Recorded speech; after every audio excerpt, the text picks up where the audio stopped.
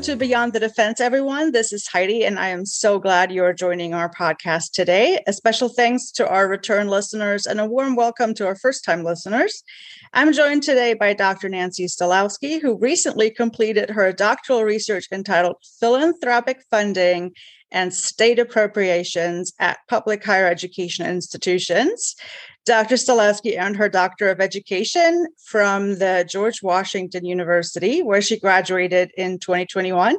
And I'm so excited to engage her in conversation about her research today. Welcome, Nancy. Thank you. Thank you very much for having me on here, Heidi. Start by introducing yourself to our listeners. Just a little bit about your experience and your educational journey. Absolutely. Hello, everyone. My name is Nancy, and I am currently the executive director for a nonprofit that focuses on preparing college women for public policy positions called the Public Leadership Education Network. As Heidi mentioned, I got my doctorate degree from the George Washington University this past January. And before that, I actually received my master's and my undergraduate degrees from the University of Maryland. And the doctorate in education really was kind of a transition for me. So my original plan was to go into public policy and politics. But when I was a master's student, my graduate assistantship was advising students, and I fell in love. I've always liked school, and then I fell in love. So I decided to make a career out of it. So I've been in higher education for over a decade. And at some point I was like, well, I've always wanted to get my doctorate degree. Let me go back and work on that. So that is how I ended up getting my degree. That's so interesting. I think all of our journeys are a little bit different. How long did it take you to finish your doctoral study? You did it while you were working, right? Yes. So the program I was in at GW was for practitioner scholars. So we worked full-time. Well, I worked full-time, and we took our courses on the weekends. And it was a cohort-based system. We took courses year-round. So in order to make sure that we were able to fully take our courses, we had to do year-round courses. So it took me 3.5 years, 4 years to finish. So just right on time there. It's amazing that you did it so quickly while working full-time. Any particular things that stand out to you as a full-time worker, full-time student, as you're going through that journey? What stands out to you that might be helpful for others that are considering this transition, this step? Absolutely. I mean, definitely for 3.5, 4 years, I didn't really have any free time. So I think it's super important that you have the support of your family, whoever you normally engage with on a daily basis, because you will be taking away a lot of time from what you normally do with them. If you're also going to be working full time, I think it's super important that you get the support of your supervisor. So my supervisor was very excited that I was working on my doctorate degree and very supportive. And that really allowed me to then both work on my doctorate degree at the same time without, feeling like it was too overwhelming. Oh, I had not considered that supervisory support. That makes a whole lot of sense. And part of your doctoral journey is a dissertation. Was that something you were looking forward to? Did you have ideas of what you might do with your study? Yes. So I think it's a funny story, but I did a master's thesis when I got my master's because I had always wanted to get my doctorate degree. And it was very hard, very, very hard. It was a 200-page master's thesis. And I was like, I can't do this again, which is one of the reasons why I didn't go straight into a doctorate degree. So I knew that when I was looking at, getting a doctorate degree, that I was ready to do that again. And I felt a little more confident when I was applying to graduate schools because I was like, I've already done this before, right? This is something I've kind of done. I know I can do this. So I was excited about it. The other aspect for me was because I was looking at a variety of schools, but looking at schools that both offer PhDs as well as a doctorate in education.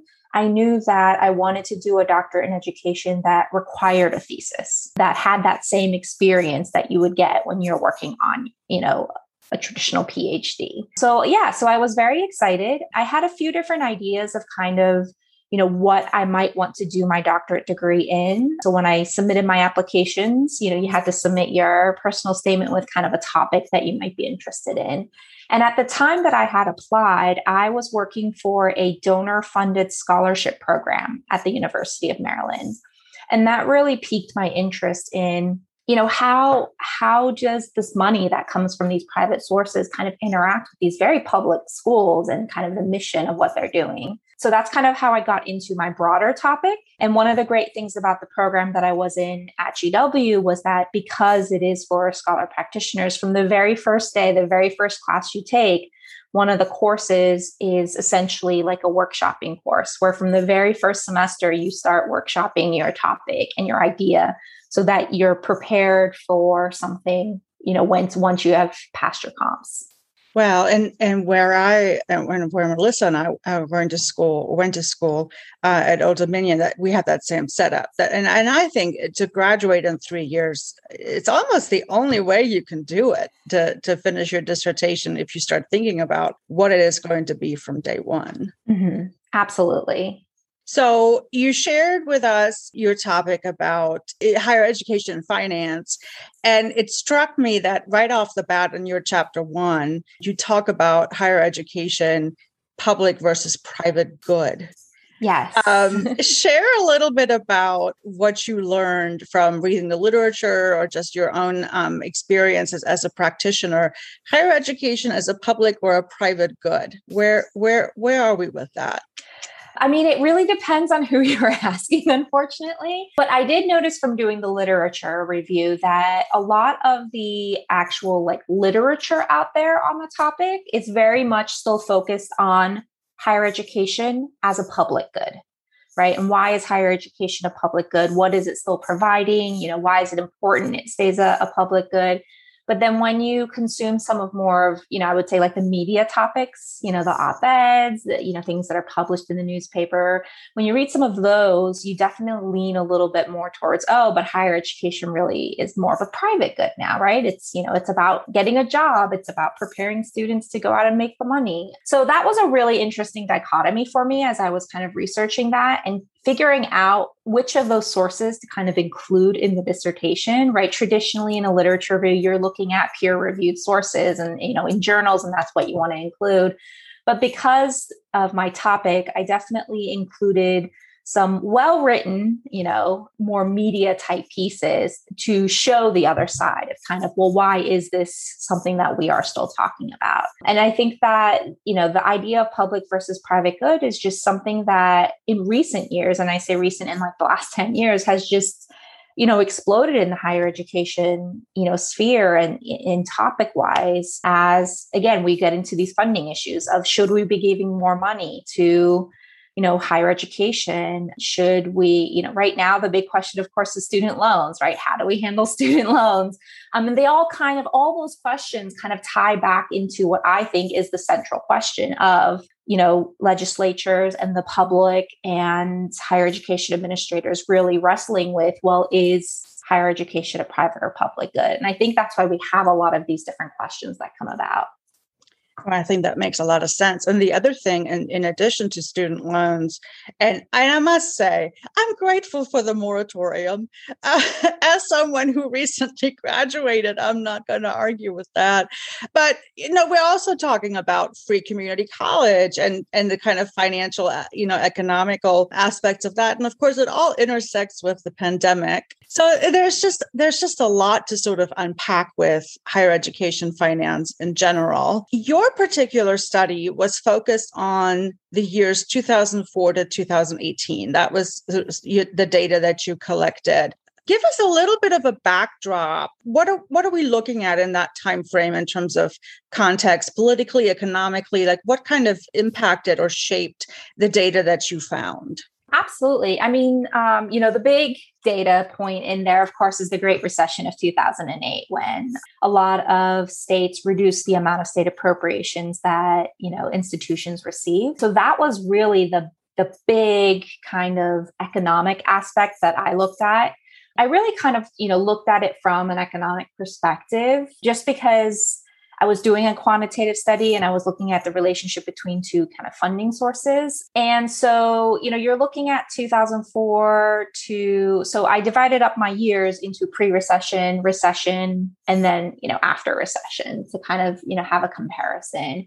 But even that's kind of a misnomer. So, there was the 2001 recession. So, by 2004, some could argue, well, were we over the effects of the 2001 recession? And I was like, well, I said yes for my dissertation. We have to make decisions as we move forward. But the hard part really was picking a date for when I would say the recession was over, right? As I'm doing my analysis, because you have to pick a hard date for that. So that was kind of, a major decision I had to make when I was working on my data.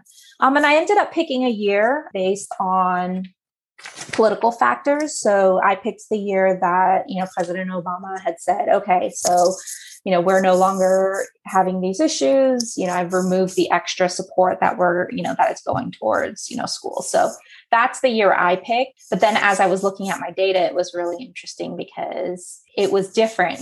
When you start to see that uptick again was different based on the type of institution it was. So it is really interesting to see that even though there might be a blanket date where someone says, okay, we're over the recession, that for different schools, that might not necessarily be true.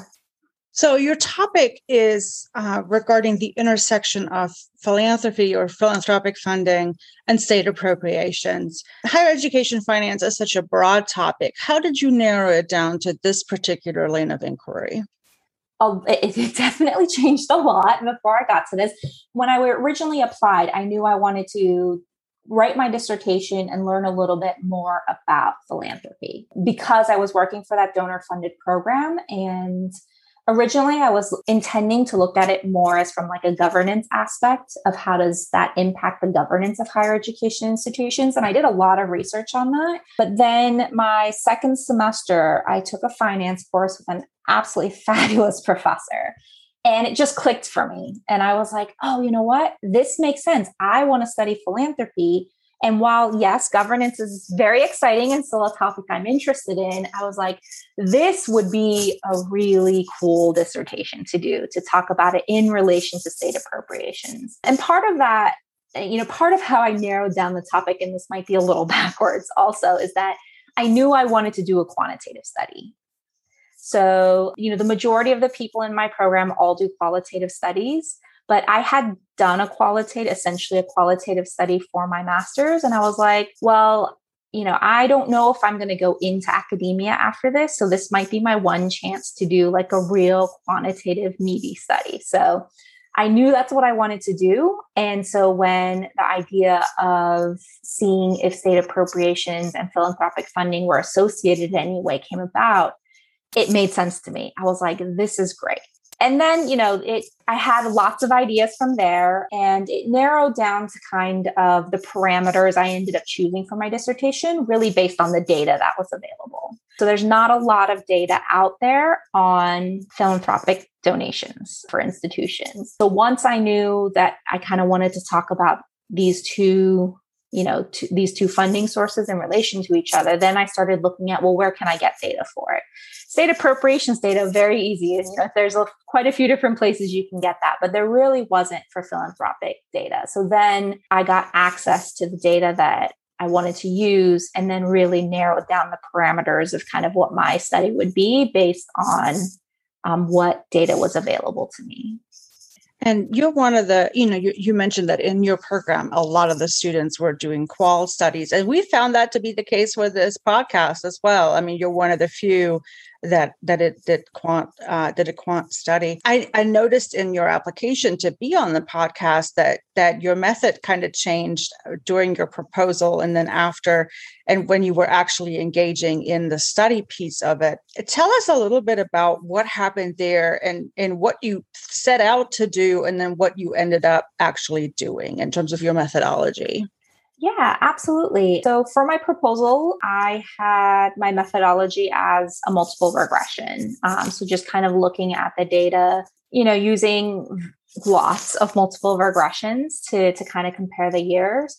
And, I passed the proposal and, they were happy with it, but my methodologist did pull me aside and was like, if you really want to do a truly rigorous study that, you're going to be able to publish one day, I highly suggest that you look at a method that really focuses a little bit more on some of the issues that come about with doing longitudinal studies, since this would be a longitudinal study. So absolutely, I took his advice to heart, and I did some more research, and I ended up taking an additional 3-day crash course on doing a multi-level modeling, and essentially rewrote my chapter 3 for the proposal and resubmitted it. And so my methodologist as well as my other committee members were very happy with that. So then I moved forward with that.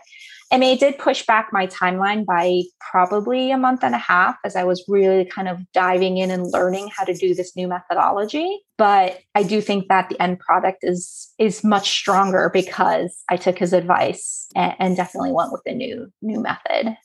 Well, I feel like anytime your committee members, this was the same for me. One of my committee members suggested that I include additional participants. I did a qualitative study, additional participants with diverse backgrounds. And I thought, okay, well, that will add, like you said, another month to, my study. But I am so glad that I did. And because I have data now that I can do different things with and that make me more publishable and get the work out there. And that's always a good thing. What would you say in this process of going from multiple regression to multi-level modeling? What were some of the challenges and successes you had with your method as you were going through this process? I think that some of the success, I'll start with the successes. Some of the successes were that I was able to learn it and complete it, which is always great. I was able to reach out to the professor who taught the crash course. It was a 3-day course, and really get his input on and his advice on kind of how to adapt that to, what I had already proposed, which was very helpful. I think that, just perseverance is also kind of the success, right? At that point, you're so ready to get started on writing, right? You've spent so long on your literature review and you're like, okay, I'm ready to actually do something, exciting, something fun, but just understanding that you kind of have to put that on hold and you're going to do a little bit more reading now and kind of learn this is very helpful. The hardest part for me with switching the methods was learning the programming for it. So I knew how to do regression in both Stata and in SPSS. So I was very comfortable with, the command lines and everything I would need to do for that. But because multi-level modeling is a much more robust and more complicated system, it required a lot more learning on my part. So I actually ended up switching programs multiple times because of that. So I started learning multi-level modeling, the programming for it in R, because there were so many free resources out there for me to do. And it was great. It was smooth sailing for 3 weeks. But then I ran into some quirks or intricacies of my data, and I couldn't figure out how to get that to then work using my data. So then after I had spent 3 weeks learning how to do it in R, I actually then switched to SAS and had to relearn how to do everything in SAS. So that was probably the most difficult part is, once I understood the method, that was great. But then how do you actually, make that method? How do you get the results from what you need from that? So that was probably one of the more difficult parts. I would highly recommend to any student that if you are doing a quantitative study and you are going to be, using one of these statistical programming pieces, that you go with whatever your methodologist prefers. So that's what I ended up doing. Was SAS is what my methodologist preferred. So once I relearned everything, I was then able to kind of send him the few different, points where it wasn't working. And then he was able to workshop it with me and we figured out kind of how to make it work with the data. So that was very helpful. Well, I think it's always helpful that you're able to use the same program that your methodologist or anyone on your committee really prefers in case they want to help with the raw data. So that's actually really good advice. I hadn't considered that. Mm-hmm. You are using data that's publicly available for your study. Tell our listeners about the multiple data sources that you worked with. Where did you get your numbers? For the state appropriations data and some institutional data, I used IPED, which most people are very familiar with. I also used the Barron selectivity for Barron selectivity, and I used the College Board for flagship status because for some odd reason, it was the most complete of all the sources for flagship status, which I thought was interesting. And then for the data on philanthropic funding, I used a source called the VSE, the Voluntary Survey of Education, which is a survey that institutions can participate in. Obviously, it's voluntary, so they don't always participate. And basically, it's a giant survey they collect on philanthropic data. So institutions, put in how much they're getting, who they're getting it from, where is it going towards, and just a variety of data. That actually is not publicly available data, but I was able to access it through my institution because institutions subscribe to the data. If your institution subscribes, then anyone affiliated with the institution can use it if that's the subscription they chose, which thankfully was the case for me. Yeah, so that was actually kind of a fun part for me. I really enjoyed putting it all into one massive Excel sheet. I'm a big Excel fan.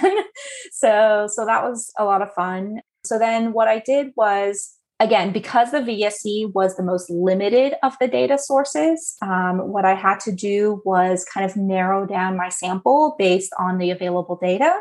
So the sample was narrowed down to, public institutions that had filled out the VSE between those years that I was studying, 2004 through 2018. And then any institution that, didn't fill out the data that I needed for those years, I did not include. So I first did, I first removed institutions that weren't public institutions, which were the majority of them, I will say.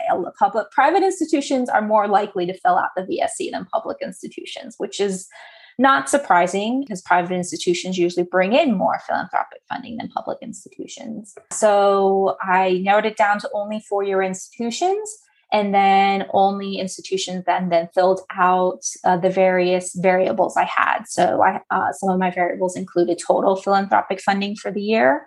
And then I had it divided up into restricted philanthropic funding for a year. I wanted to compare the difference between restricted and non-restricted funding and funding by various sources. So I had alumni, I had parents, corporations, foundations, and then the VSE has this group they call Other for higher ed. That's just a group of other donors. So those were the variables that I looked for to make sure that we had the information on. So that led to 383 institutions being included in my sample.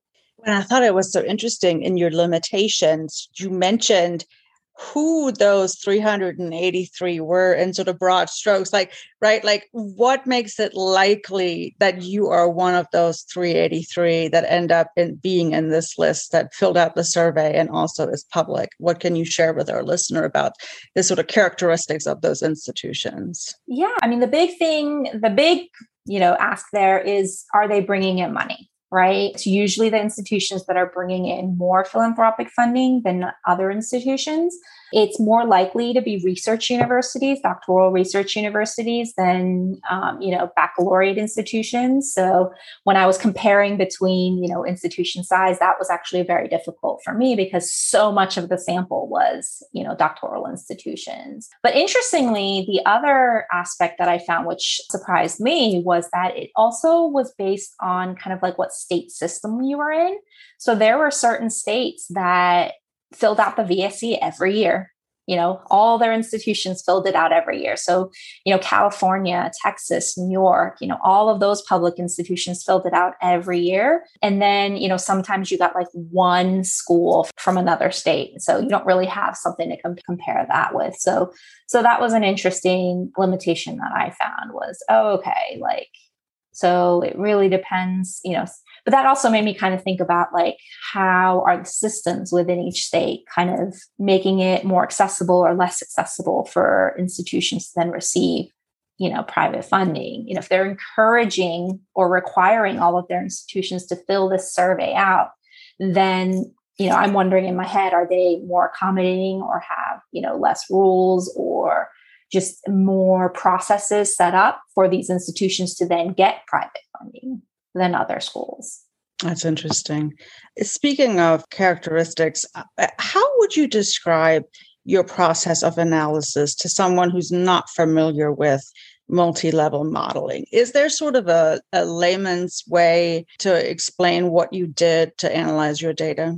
Absolutely. I mean, ultimately, I don't think it's that different from a regression analysis. It really isn't. So if you understand a multiple regression, then I think you really kind of understand the basics of a multi-level linear model, because it's still a linear model, right? You're still looking at it over time. The difference is that, you're looking at it at two levels, or at least for my study, you're looking at it at two levels. You can look at it at multiple levels. So when I say two levels, you first run everything to just look at the growth curve. So to just look at the change of your dependent variable. How has your dependent variable changed over the years? So you look at just that. And then at the second level, then you add in various factors then that might change that relationship between your dependent and independent variable. So like when you run a multiple regression, you're kind of putting it all in there at once, right? And you're seeing what comes out, and then you have your coefficients, and you're like, okay, this is statistically significant or not. And you kind of examine it all at once. But with the multi-level model, you kind of examine just the, primary dependent, primary independent together. And then you add in what you would normally think of as like your covariance when you're doing a multiple regression. So for my study, the first level was just the relationship between state appropriations and philanthropic funding over the 14 years.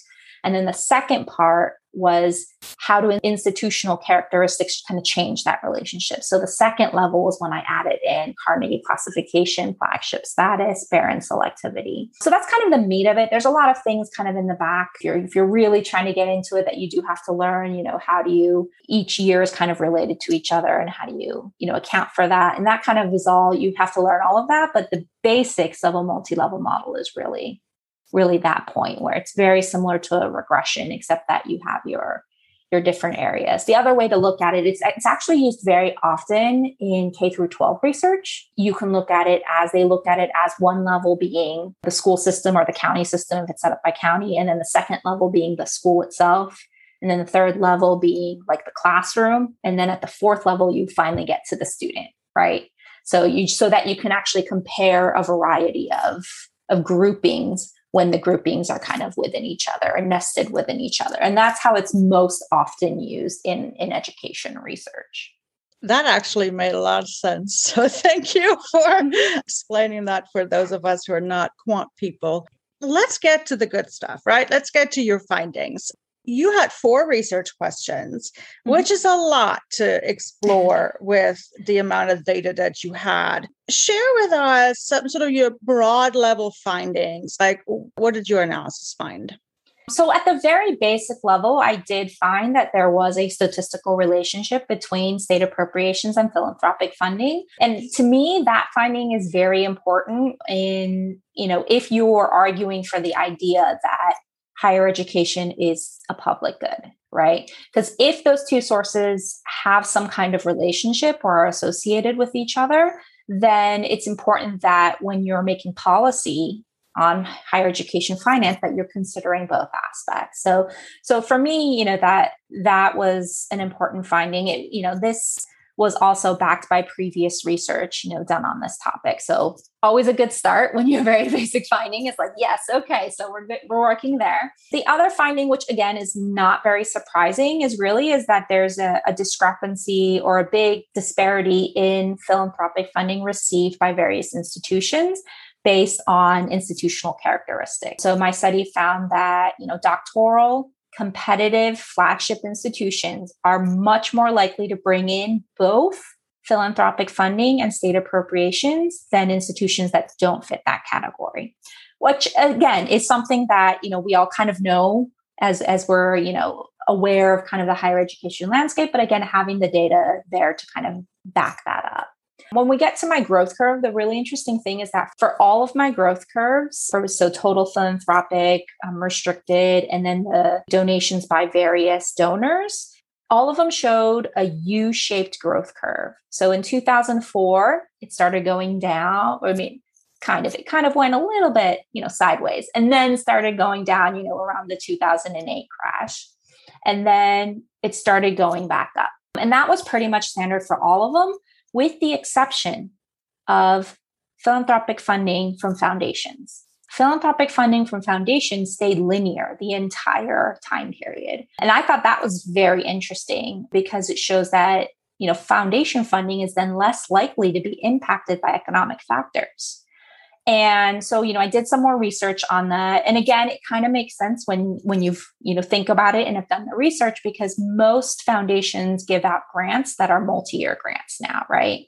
They don't usually do like a 1-year grant. So if they've already decided to give an institution money, then, and it's, a 5-year grant, even if, the economy dips, they kind of already have that money in the reserve and ready to go. So that kind of made sense. But the U-shape was, something I was hoping to see. It made sense to me when you just think about it. You're like, yeah, the 2008 Great Recession, you would expect to see a U-shape. And I definitely did see that U-shape. So that was interesting. Unlike the 2014 date that I used personally to divide between recession and post-recession, in the data, though, the uptick started happening in 2010. So for philanthropic funding, donations started to go back up in 2010. So that was really interesting for me. And then again, my study wasn't a causal study. I'm not looking at, did the Great Recession, do this or that or anything. I just happen to be aware that is, within the data I have. But it was interesting that in the earlier time periods, as state appropriations increased, philanthropic funding also increased for doctoral and non-flagship institutions.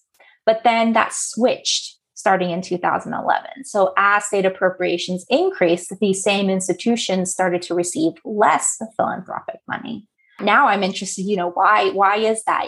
Has this Great Recession changed donor behavior? That is not a question I can answer with my dissertation, but it does give me some ideas of maybe what I would like to do for some future research. So yeah, there was a lot of, little things in, obviously 4 questions. There are a lot of results, but that basically is like the big results. I really talk when I'm, speaking about policy of how we can look at kind of the data. Another interesting result personally for me is that through the data, I found that parents and alumni are more likely to donate to institutions when state appropriations is going down. So, and that is kind of backed up. There's not a lot of research out there on it right now, but it is backed up by some other research studies that alumni and parents are really more likely to donate when they feel like that appeal. So if it's, their undergraduate institution or the institution their child went to, and they're facing a hardship and they get that appeal, saying, we could really use your help, that they are more likely to give as opposed to some other donor sources. So that was really it. One more. There was a 96% correlation between total philanthropic funding and restricted funding, which I think is also very important to talk about.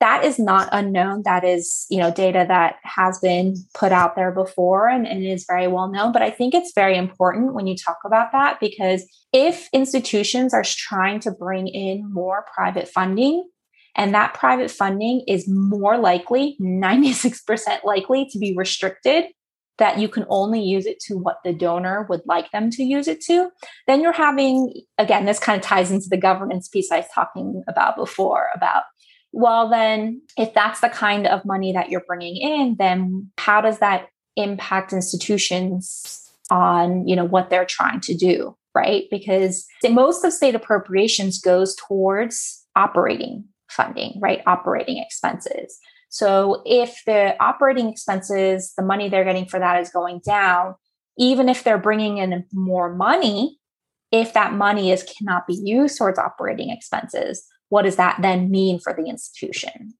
Yeah, donors don't want to pay to keep the lights on. Mm-hmm. I've worked at both public and private, and I think the idea that development professionals are encouraged or required to bring in a certain amount of unrestricted, and yet all of your donors, is particularly, I would say, parents and alumni, they want to give to a good cause, and the light bill is typically not the cause they had in mind. So, right. Just out of curiosity, do you remember? For these institutions, so these are your R1, your larger, your flagship institutions, what percent was unrestricted? Do you have a sense? I will say that because these are public institutions, one of the things to keep in mind is that the amount of philanthropic funding compared to like their total budget is still a very small number, right? We're looking at, for public institutions, private funding is really anywhere from like 3 to 10% of the budget right now. Whereas for private institutions, you're looking at anywhere from like 50 to 80%, right? It's kind of hard to say right now of like how much of that percentage is then restricted. But I would say that the majority of that, because the correlation was 96%, the majority of that probably is restricted, doesn't impact public higher education institutions quite as much, but it's something to think about as public institutions, especially those flagship institutions are doing, major campaigns and bringing in a lot more private funding every year. That puts it in perspective. I mean, I had no idea it was that little, but still, it's still, I guess, significant for whatever it does, financially support at those institutions. Do your magic predictions here. What are you thinking? What impact? Because you cut off your data at 2018 because you have to cut it off at some point. And now we have COVID and we have I'm sure, recession that's going to come from that. Unemployment has been huge since 2020. What would your data suggest would the impact be on public higher institutions and philanthropic funding? I mean, it's definitely something. I actually ended up having to rewrite my chapter 5 because of COVID. But I mean, it's huge because, what you're seeing happening in the higher education landscape as COVID started was very similar to what you were seeing when the Great Recession started, right? We're already seeing a huge decline in state appropriations for institutions at the beginning. With the addition, during the recession, at least these institutions were open. They had students were coming, they were making money off their auxiliary services like dining and housing, and all of those things. But with COVID, all of that was gone too, right? So they're purely working on tuition and, the money that they bring in. So definitely some similarities in that reduction definitely happens. I think it's important to look at. It took after the Great Recession, it took 4 to 5 years for state appropriations to start creeping back up, but never quite at that level it was before. Whereas private funding started going up 2 years after the Great Recession. So I think that's important for institutions to keep in mind in that, while it might take a little bit longer for, the state appropriations to start going up, that it looks like donors are more likely to start giving about 2 years after. And that 2-year data is backed by some previous research. There's a professor that did a study on the 2001 recession, and he also found, similarly that after a few years, it goes back up. The same thing again is that while state appropriations, decreased by double digits for these institutions, philanthropic funding really only decreased by like 3% during the Great Recession. And again, in that study for the 2001 recession, it decreased by like 2.3%. So, around that 2 to 3%. So, during recessions like this, philanthropic funding is kind of the more reliable source of funding if you can, work towards that. So that was something that was interesting. Again, when you're looking at how all of the donor types have that U-shaped growth, meaning that they do reduce their funding during recessions, keeping in mind that, foundations were linear pretty much throughout. So, making sure that, you're doing what you can to get foundation money, although that could be a whole nother topic about how foundation money is being divvied up and, the difficulty of getting that. So I think that, I think it would be really interesting to do a similar study as what I did, looking at, what happened or what's going to be happening in these next few years after COVID, or even, just doing a comparison of kind of how the numbers are working out after the Great Recession versus after COVID, hopefully, although we're still not quite there at after COVID yet. But I do think this is going to be the next line of inquiry into kind of this topic is how, how did COVID impact it? What's the similarities and what are the differences? Because I mean, if we're completely being honest, the Great Recession was really purely an economic right, event. Whereas, COVID, we're talking, this is a health event, right? This is an economic event, but it's also a health event. It's a public event. So, there's definitely going to be differences. But as far as, the numbers that are that you would look at, we're starting to see some similar trends that we saw at the beginning of the Great Recession happening these past 2 years.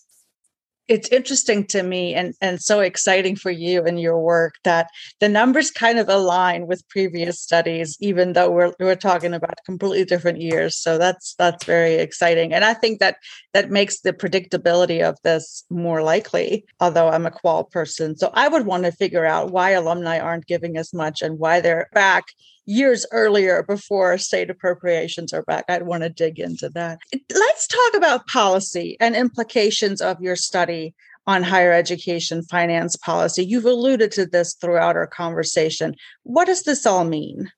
I think the important part here is that, again, kind of going back just to that very first finding that philanthropic funding and state appropriations are associated with each other, right? So you can't just look at one source of funding when making policy decisions on higher education finance. A lot of legislatures or lobbyists, are out there saying, oh, well, we only need to look at this or we only need to look at that without looking at the whole picture. So for me, really, that's what this dissertation kind of sprouted from, right? Why I was interested in it is that there are various sources of funding out there and they all need to be looked at as a whole and not just as separate pieces of the pie.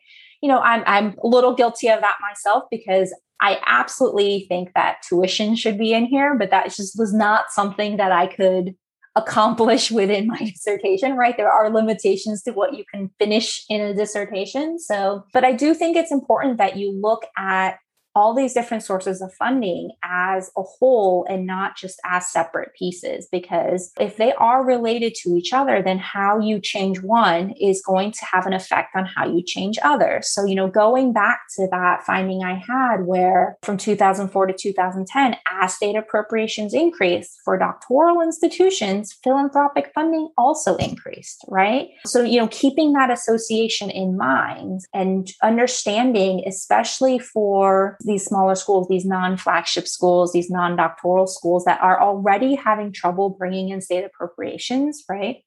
Because that's another trend that's happening is that, yes, state appropriations are going out, but the majority of it is going to your big schools, your big state school, your flagship institution, and understanding how that might impact how these other institutions can then bring in other sources of funding. Again, goes into the idea of the private versus public good, because if you're looking for a consolidation in the higher education space because you think it's a private good and it should only be for these very specific reasons, then you're going to look at this data and you're going to say, okay, well, in that case, let's just funnel more money into doctoral institutions, right? We just need one really good school in each state, right?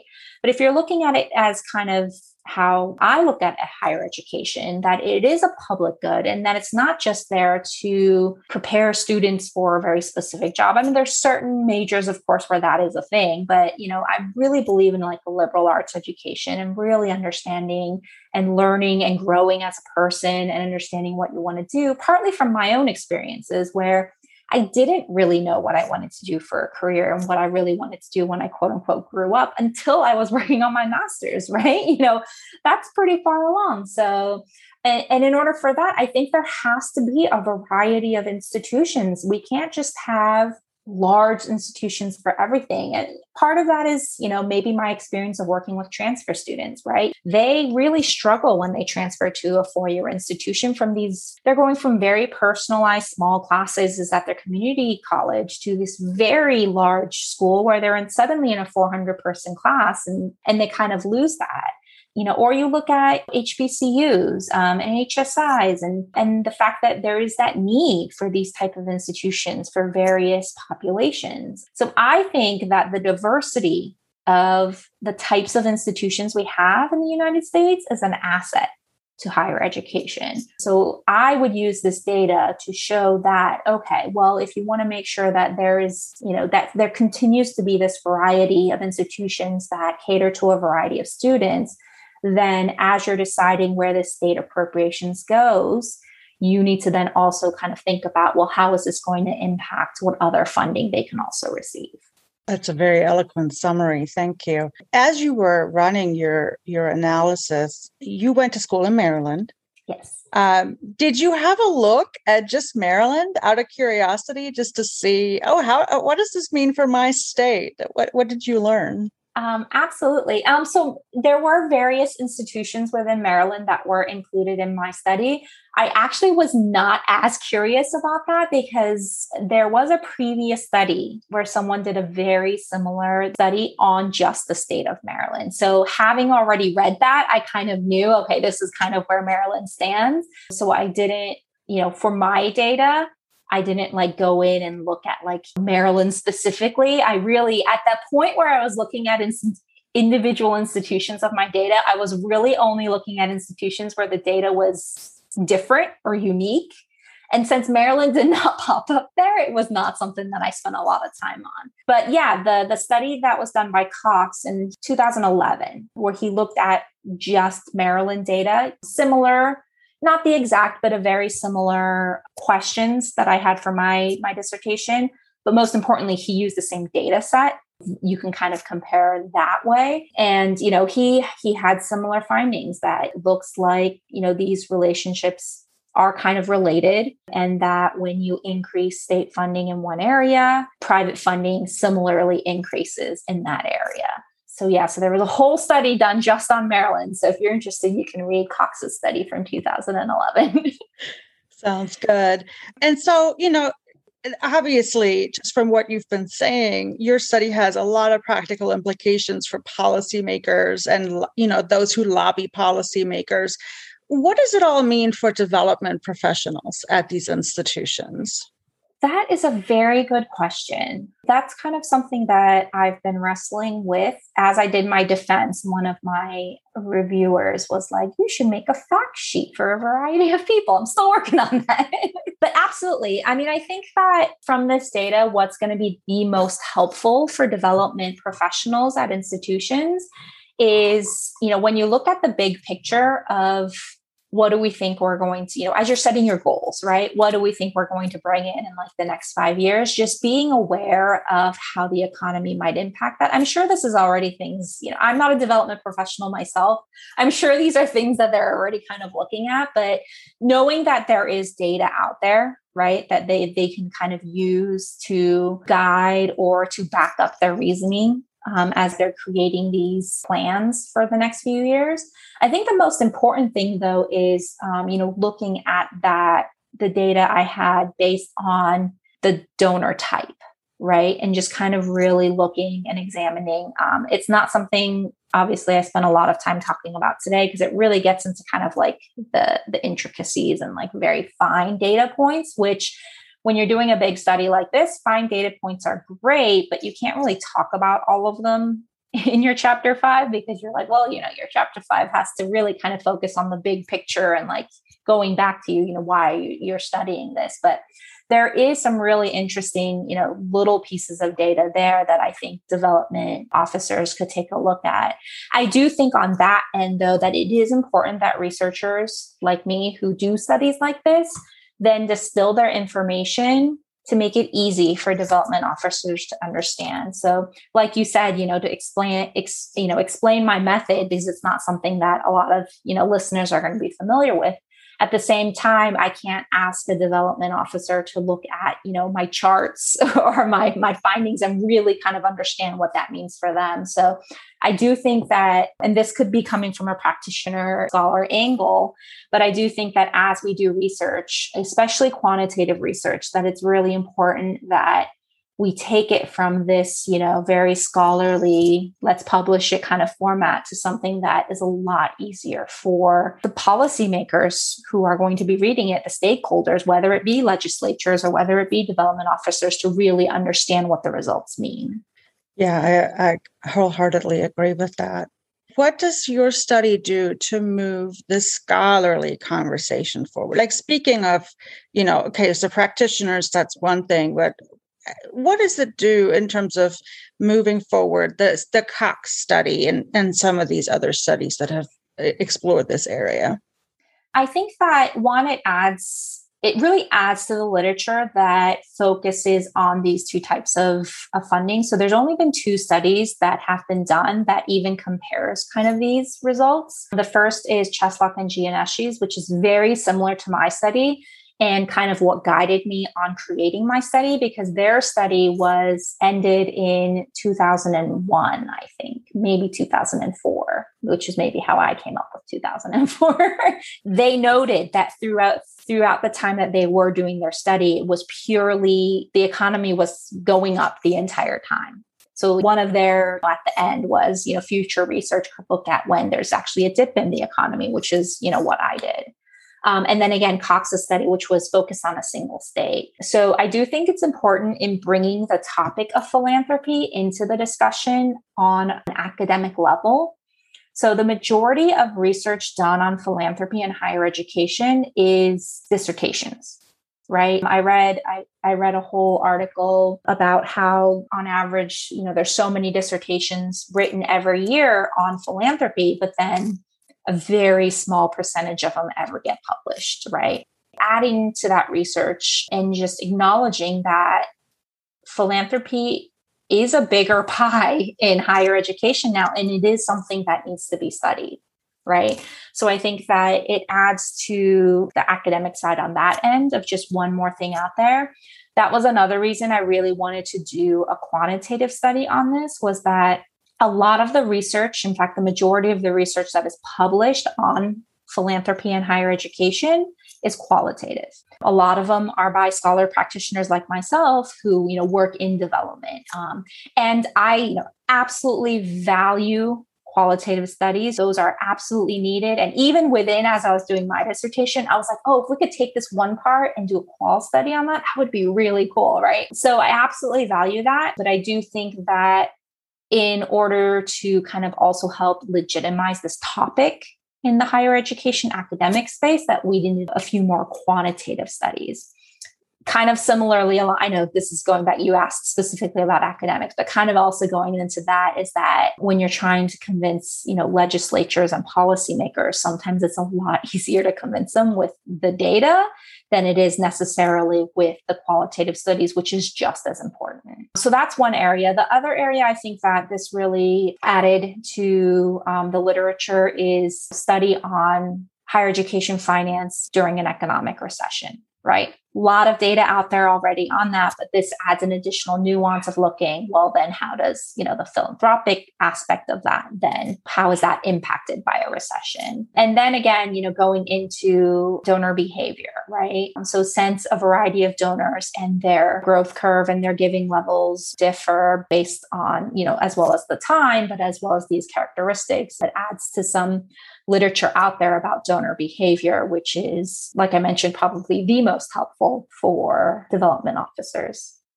So you finished your dissertation and graduated earlier this year. Any other research, any new research you're working on or thinking about taking up? Have you had enough of a break?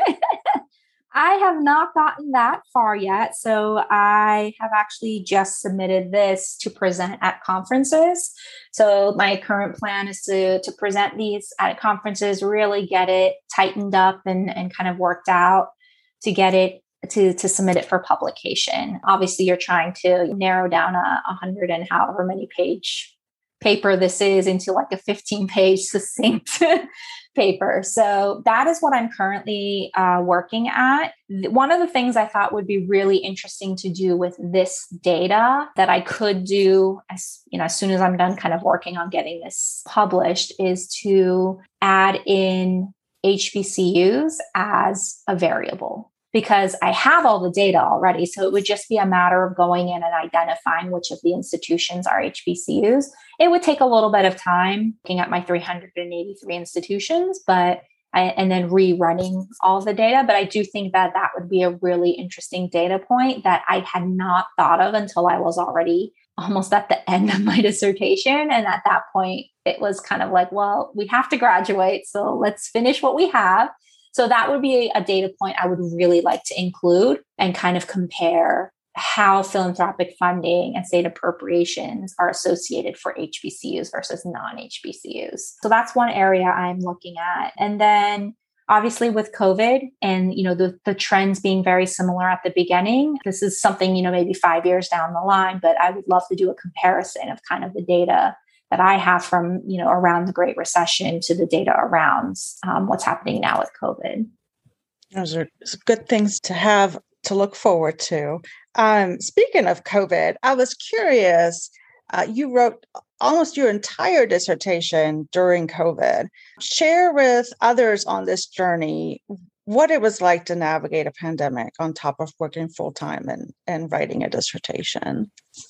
Absolutely. I mean, I will preface this by saying that, I'm incredibly thankful and incredibly lucky that, no one close to me was impacted by COVID very terribly. So I didn't have to have that additional burden as I was trying to complete this. So I'm very grateful for that. I mean, in some ways, I feel like COVID kind of helped versus did not help. Because of COVID, we were able to work from home, which in some ways really helped me because then I was able to, when I had 10 minutes here or there between, what I was doing to just kind of work on my dissertation. Whereas when you're in the office, I have a student facing job, right? You just never know when a student's going to come in, you're interacting. So in some ways, it did provide me with a little bit more extra time to really kind of think about it. And I think this is, true for anyone that starts their dissertation phase of their journey. You really do kind of you set your own time and your rules and your plan, and you have to stick with it because no one is going to really push you to do that, right? And that was especially true for COVID because, of course, I would reach out to my chair and my methodologist when I had questions, but I was extra cognizant of the fact that, they might have other things going on, right? This is a very difficult time. So I was very careful about only reaching out when I had something that was really urgent or kind of compiling it all until I had enough where I was like, okay, this is worth like a 30-minute phone call, right? Whereas if we were in person, I would just probably, pop into their office or something and just ask a real quick question and get that clarification right away. So that was definitely a little bit different working in COVID and just being, extra cautious about that. But again, the big thing I think really comes down to, how you plan it out and setting your goals and making sure that you're able to focus. There were definitely a couple weeks where I was just like, I cannot think about the dissertation right now. There's just too much going on, right? Over the summer when the BLM protests were happening, it's just, you took some time off. There are other things happening in the world, right? So giving yourself that leeway to be like, okay, let's, get this all done. It did delay when I wanted to graduate. So I had hoped to be done writing and defending by August. And I actually ended up not defending until November. So, and part of that was taking some extra breaks, right? That I just really needed for my mental health. And part of that was the extra month of learning a new methodology. But again, just setting those goals for yourself because no one else is going to set them for you, but then allowing yourself to kind of fall behind sometimes if it's needed, I think. So it's a very fine juggling act between being your own taskmaster and being compassionate to yourself. Giving yourself that grace. Now that actually resonates with me in my process, which brings me to our final question for today. And we ask everyone this that comes on the podcast. What is a piece of advice you have for others that are considering this journey or are currently in the midst of it, particularly thinking about not wanting to write anymore, not wanting to go to class anymore, or just some of the what ifs that come along? What piece of advice would you give to other doctoral students? So I have a few things that kind of pop into my brain. So the first is, I guess this would be for before you even apply. Like if you're interested in being a doctoral student, I would say really know why you want to do it, right? Really understand and be honest with yourself as to why you're getting the degree and what you hope to get out of it, right? So I was very honest with myself that I was not expecting this degree to make me be a tenured professor somewhere, right? This is not my goal. So really understanding that because it is tough. It is a tough 4, 5, 6 years, however long it takes you to do. your dissertation. And if you're not honest about why you started it, I think that you will definitely give up at some point. So, just being really honest with yourself and really understanding why you're doing this. I think that the other point for students who are just starting their doctoral degree is, really narrowing down kind of what your topic is going to be from the very first day, I think was so helpful. Every paper I wrote for every class was related to my topic in some way. Now, by the time I wrote my dissertation, a lot of that was just I wasn't able to use it at all. But the fact that I had focused on this one topic, my first 2 years, I was doing my classes and, writing papers, really helped when, one, I took comps. It really helped with comps. But two, it really helped me kind of organize, okay, well, this is kind of how my topic is changing and kind of how it's working. Because I feel like if you wait to do that, if you wait to do readings on your topic, if you wait to kind of start writing about it already, then you might not know where you're really passionate about writing. Because sometimes I'd be like, as I'm reading, I'm like, this is a great topic. But then as I try to write about it, I'm like, 2 sentences. I'm like, I can't figure out more. So really understanding that was very helpful. And then I think that for when you start your dissertation, it's really important that you find a support group of other doctoral students who are at a similar stage you are. They always really pushed writing groups on us at GW. I unfortunately did not join any writing groups because writing for me is very much a personal thing. So I just can't do it with other people. They also suggest that you write 15 minutes a day, which everyone I know suggests, but I am a bulk writer. Like I need to sit down for like 2 hours and write. So, having a support group was incredibly helpful. So I was really lucky in that the program I was in was a cohort-based system. So there were 8 of us in a cohort. We were incredibly close. We still are incredibly close. We're a very close cohort. And even though we didn't write with each other, the fact that we were able to just text each other occasionally or talk and just be like, hey, how's it going? I heard you were stuck on this part. How did you resolve that? And just having those conversations and knowing that these people that are your friends and are going through the same thing you are there to support you was very helpful. So I think that if you don't have that kind of program, because I know a lot of programs at the doctoral level aren't necessarily cohort based, finding that group, whether it be a writing group or whether it be just a small group of other people also on that journey. I don't even think it needs to be people studying the same topic you are, or even in the same fields. Like it doesn't have to be other students studying in the same field you are. Just being at that same stage of the process, I think is really important. Those are good bits of advice. Well, thank you, Nancy, for joining me today on this episode of Beyond the Defense. It was really great to hear your perspectives and learn a little bit more about your journey. Thank you so much for having me. It was a lot of fun to talk about it. Thank you again to our listeners. Remember to subscribe to hear all future episodes of Beyond the Defense podcast, where new episodes are released on Fridays. Be sure to follow us at Beyond the Defense on Facebook and Twitter to receive updates on upcoming episodes and to get more information about sharing your research. See you next week.